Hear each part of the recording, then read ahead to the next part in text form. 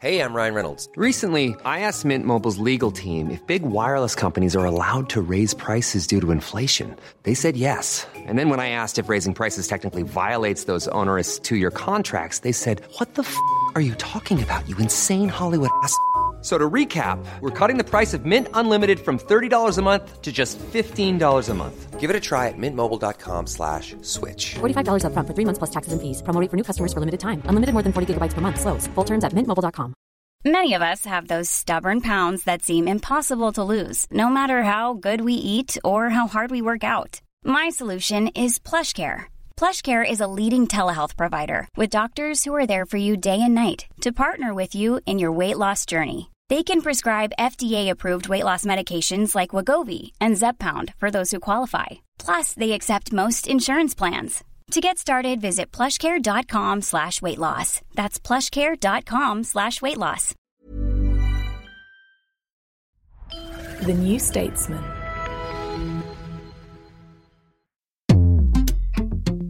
Hi, I'm Manoush. I'm Zoe. I'm Freddie. Welcome to the New Statesman podcast. This is an episode we like to call You Ask Us.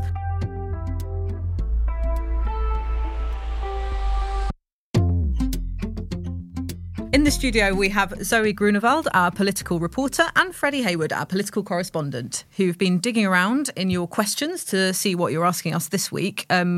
Zoe, I think you've got the first one. We've actually had two questions, one from a listener called Stephen and one from a YouTube commenter called @Stephen25UK. So I don't know whether they're the same person. But what are they asking about? So they're both asking us if there's any chance that Keir Starmer could introduce voter reform. So I think this is a really interesting question, and I think one that we're going to hear a lot more of over the coming months, because obviously, we know that there has been a long-standing campaign from various parts of the political spectrum for PR or for some voter reform to make it a bit more kind of inclusive of other political parties and, you know, push it maybe a bit further towards the left or the centre. Starmer has basically said that voter reform isn't a priority for him. He has flirted with a little bit of, I guess, voter reform, which is votes for 16 and talking about votes for 16 and 17-year-olds and possibly votes for EU citizens as well, but PR seems very far from his list of priorities at the minute. What could obviously change that is if, and you know, we're seeing at the minute that Labour is heading for victory at a general election. So what could change that is how big their majority is, or indeed if they have to do a deal with somebody like the Lib Dems, who obviously are in favour of voter reform, and we know when they were in the coalition, they managed to get a vote on AV, which wasn't quite the sort of PR system they wanted. So although Starmer at the minute has basically ruled out any kind of change to or pivot to PR in the future, I think we're going to see kind of increasing pressure from the Lib Dems and also increasing pressure from some within his party who want to see a wider array of political opinions. Yeah, because it is a big internal conflict in the Labour Party, isn't it? I remember last year at Labour conference, it was kind of the underlying row of the conference, but because it was such an upbeat conference, it didn't really come out in the same way that previous rows have done during very bitter Labour conferences previously. But, you know, you have the Labour membership, the Labour delegates voting overwhelmingly in favour of reforming the voting system. And you also have now a majority of Labour-linked unions backing it. So you've Usdaw, I think, fairly recently, Unite, Unison, they're all behind it. This is the first time we've had that being the case as well. So there is actually quite a lot of pressure on the leadership. And I wonder if we could see some kind of situation where there's just some very vague wording in the manifesto that hints at a future of sort of constitutional tinkering that could include voter reform, if maybe at some point in the future, in order to accommodate those coalition demands that they might have from the Lib Dems if they have to end up working with them. Yeah, potentially they could definitely sort of hedge their bets in that respect. I don't think it's going to be a priority for Keir Starmer. And yes, you're right. It was sort of the key debate at conference, but it was very low level, and they didn't get much attention from the Labour leadership. And when they did look at it, they basically shut it down straight away. I don't think Keir Starmer or his office have shown any hesitance in ignoring the membership, ignoring the unions, and being quite ruthless in what they think they need to do to win the election. After the election, that's a really interesting question, I think. Do they try and introduce it then? I'm not so sure, because first of all, if they do win, they might jeopardise their re-election if there is a new voting system. Potentially, I think Zoe's right, maybe they look at other other things, other reforms that they can do that's not necessarily about the electoral system. PR would be, or proportional representation would be a big change, a big step to take, getting that through the House of Commons, the debate about whether they need a referendum or not, getting support from the Conservatives, speaking to devolved administrations. All these things mean that they'd have to devote a lot of time to it in their first term when they've got so many other priorities. So I'm very sceptical about them ever doing so. Whether they look at other things is another question. I think the votes for 16 and 17-year-olds and for potential EU citizens is really interesting because that's a way they could consolidate a much bigger voter base. You know, you bring in young people, they're probably going to vote more towards the left, more towards Labour, and obviously EU citizens as well. I mean, that could give them a real big boost in areas like London, where you have like a larger proportion of EU citizens. So I think they're quite interesting, and they also could possibly satiate a little bit of that demand for reform from the left and from those groups at things like Conference, where they have a slightly sort of younger pool of Labour members, but they want a bit of reform. But, you know, I think Freddie's right. And I think, you know, there are certainly members on the left who still see PR as a priority. And whatever majority Starmer gets, or if indeed he does get a majority, he's going to be dependent on support from the left of his party. So he may well have to make some concessions. But I agree, I don't see it happening anytime soon. I mean, you know, once you get power, you don't want to give it away, do you? That's kind of the main thing, I think. That's the thing. It's interesting because electoral reform campaigners, who generally, you know, tend to be from the sort of progressive side of things, though you do have some conservative voices who are keen on this kind of thing. But they kind of are hoping privately for Labour to win, but only just, so that they do have to make that negotiation with the Lib Dems, because if they win a big landslide, like you say, there's absolutely no incentive to go and change the voting system that got you there with that big win in the first place. So I can see why it's not a priority for them to talk about it. Also, it's interesting because you've seen these articles, I think we've spoken about it before, coming up in the Mail and stuff, talking about the Labour stitch-up. So anything that can, you know, put people off the idea that Labour are making pacts with other parties or trying to stitch up the system so that they can win unfairly, they have to try and shut that down. So it's definitely sort of the right tactical call for them to ignore a lot of this chatter. Yeah, I think so. And we also saw that with the expulsion, or the beginning of the process to expel Neil Lawson last week, I think it was, because he's been flirting with ideas of PR and cross-party collaboration. So we should explain who Neil Lawson is. Yeah, so he's the director of the think tank Compass, which is a left-wing think tank, but also tries to promote cooperation between progressive parties. He basically tweeted or retweeted a Lib Dem MP or a Green MP, I think it was one of them, and who was talking about cross-party alliances, and that he's going through the process of expulsion at the moment. So that was seen within the party, I think, as a demonstration of the leadership's discontent with those who are expressing these ideas of progressive alliances, tactical voting, PR. These things all sort of fall under the same idea of trying to advance a progressive alliance, because, as we know, progressive parties get more votes than the right do in successive elections. So it's trying to consolidate that and make sure that that's reflected in who the government is. Yeah, and that was seen as quite a harsh move, but it's essentially, you know, a crackdown on any of this chatter, because they don't want to be painted in that way by their enemies. Okay, well, let's move on to the next question after the break. Freddie, can you give us a clue on what it's about? Yes, we're going to Manchester. If you're subscribed to The New Statesman, you can get all our episodes ad-free on the New Statesman app. You can get it on both iOS and Android. Just search for New Statesman on the App Store or Google Play Store. We'll be back after this.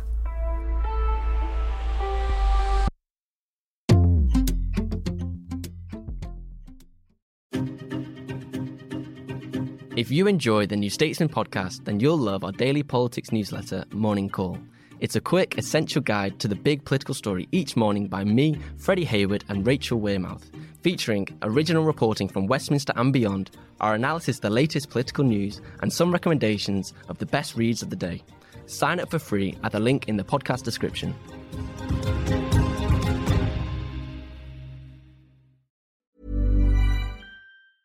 Hey, I'm Ryan Reynolds. Recently, I asked Mint Mobile's legal team if big wireless companies are allowed to raise prices due to inflation. They said yes. And then when I asked if raising prices technically violates those onerous 2-year contracts, they said, "What the f*** are you talking about, you insane Hollywood ass f- So to recap, we're cutting the price of Mint Unlimited from $30 a month to just $15 a month. Give it a try at mintmobile.com/switch. $45 up front for 3 months plus taxes and fees. Promo rate for new customers for limited time. Unlimited more than 40 gigabytes per month. Slows full terms at mintmobile.com.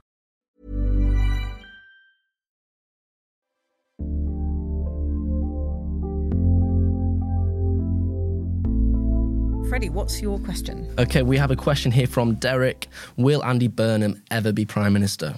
It's a perennial question of politics. Yeah, it really is. I do like this one question. Andy has been asking himself as well throughout his career. Are you sure it was from Derek, this question? Yes, So, Andy Burnham, he's been Mayor of Greater Manchester since 2017. He's running for a third term, he said, next year. But nevertheless, in every interview he does, he's asked whether or not he'd like to be a future Labour leader, because he's run twice before for Labour leader. So it's a fair question. And he always gives a bit of a hint, doesn't he? He never quite shuts it down.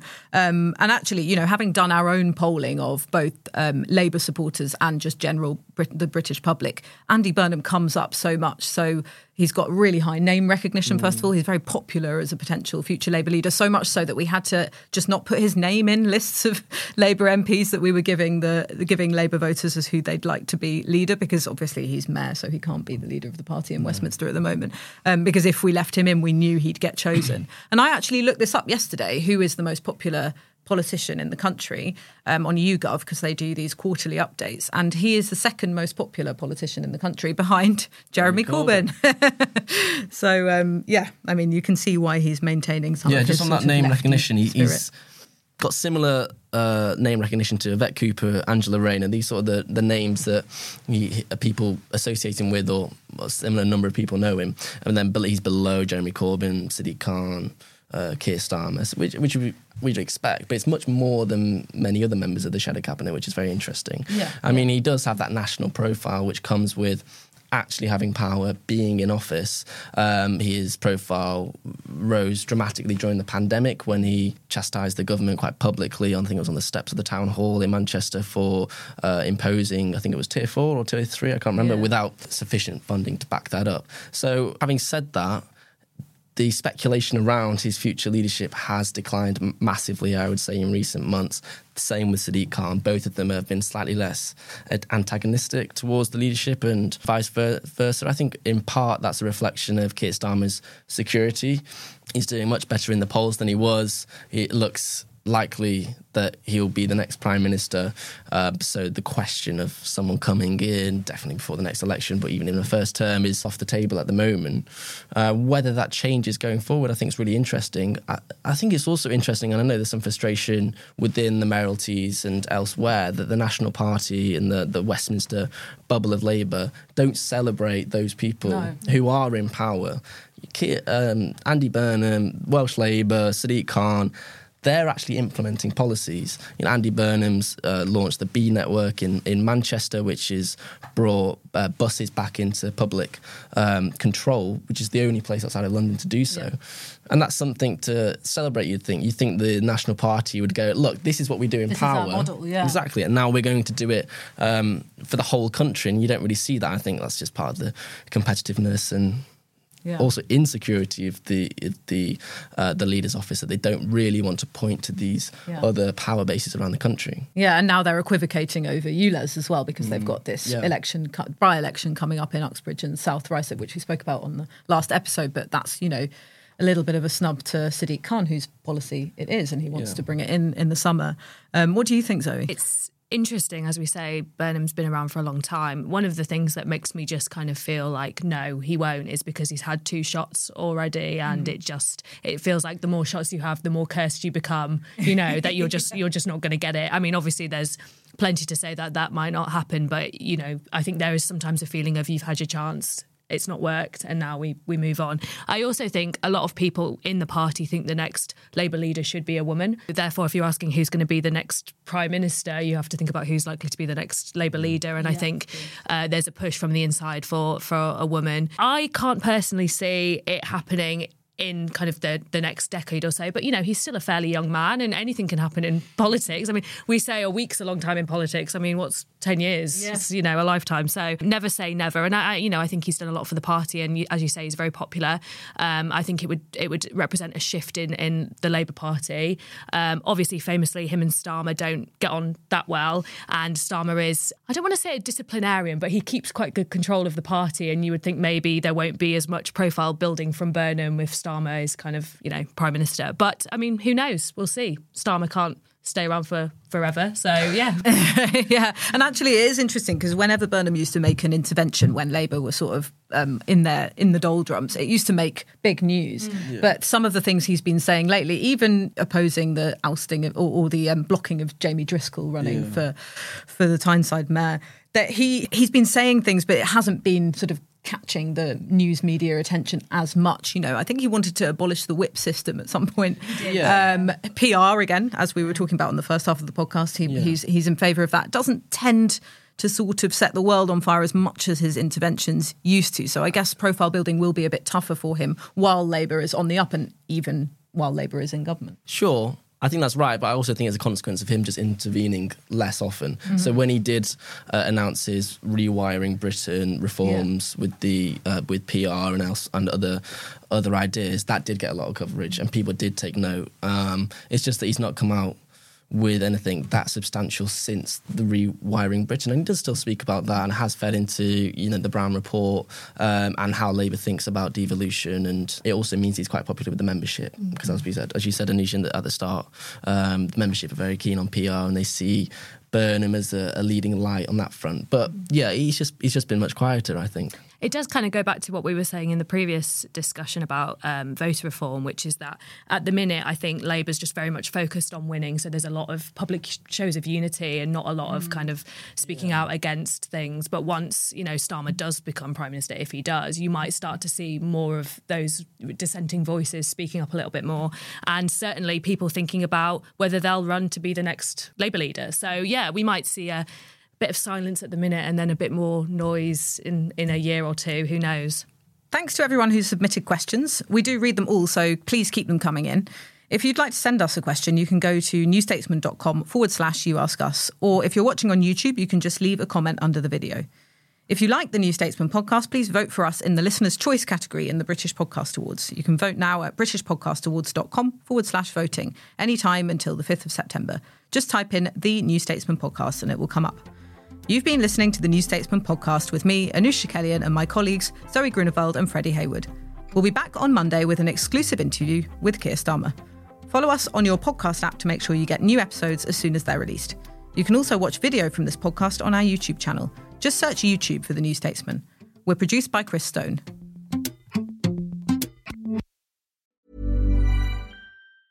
Planning for your next trip? Elevate your travel style with Quince. Quince has all the jet-setting essentials you'll want for your next getaway, like European linen, premium luggage options, buttery soft Italian leather bags, and so much more. And it's all priced at 50 to 80% less than similar brands. Plus, Quince only works with factories that use safe and ethical manufacturing practices. Pack your bags with high-quality essentials you'll be wearing for vacations to come with Quince. Go to quince.com/trip for free shipping and 365-day returns. Hi, I'm Daniel, founder of Pretty Litter. Cats and cat owners deserve better than any old-fashioned litter. That's why I teamed up with scientists and veterinarians to create Pretty Litter. Its innovative crystal formula has superior odor control and weighs up to 80% less than clay litter. Pretty Litter even monitors health by changing colors to help detect early signs of potential illness. It's the world's smartest kitty litter. Go to prettylitter.com and use code ACAST for 20% off your first order and a free cat toy. Terms and conditions apply. See site for details.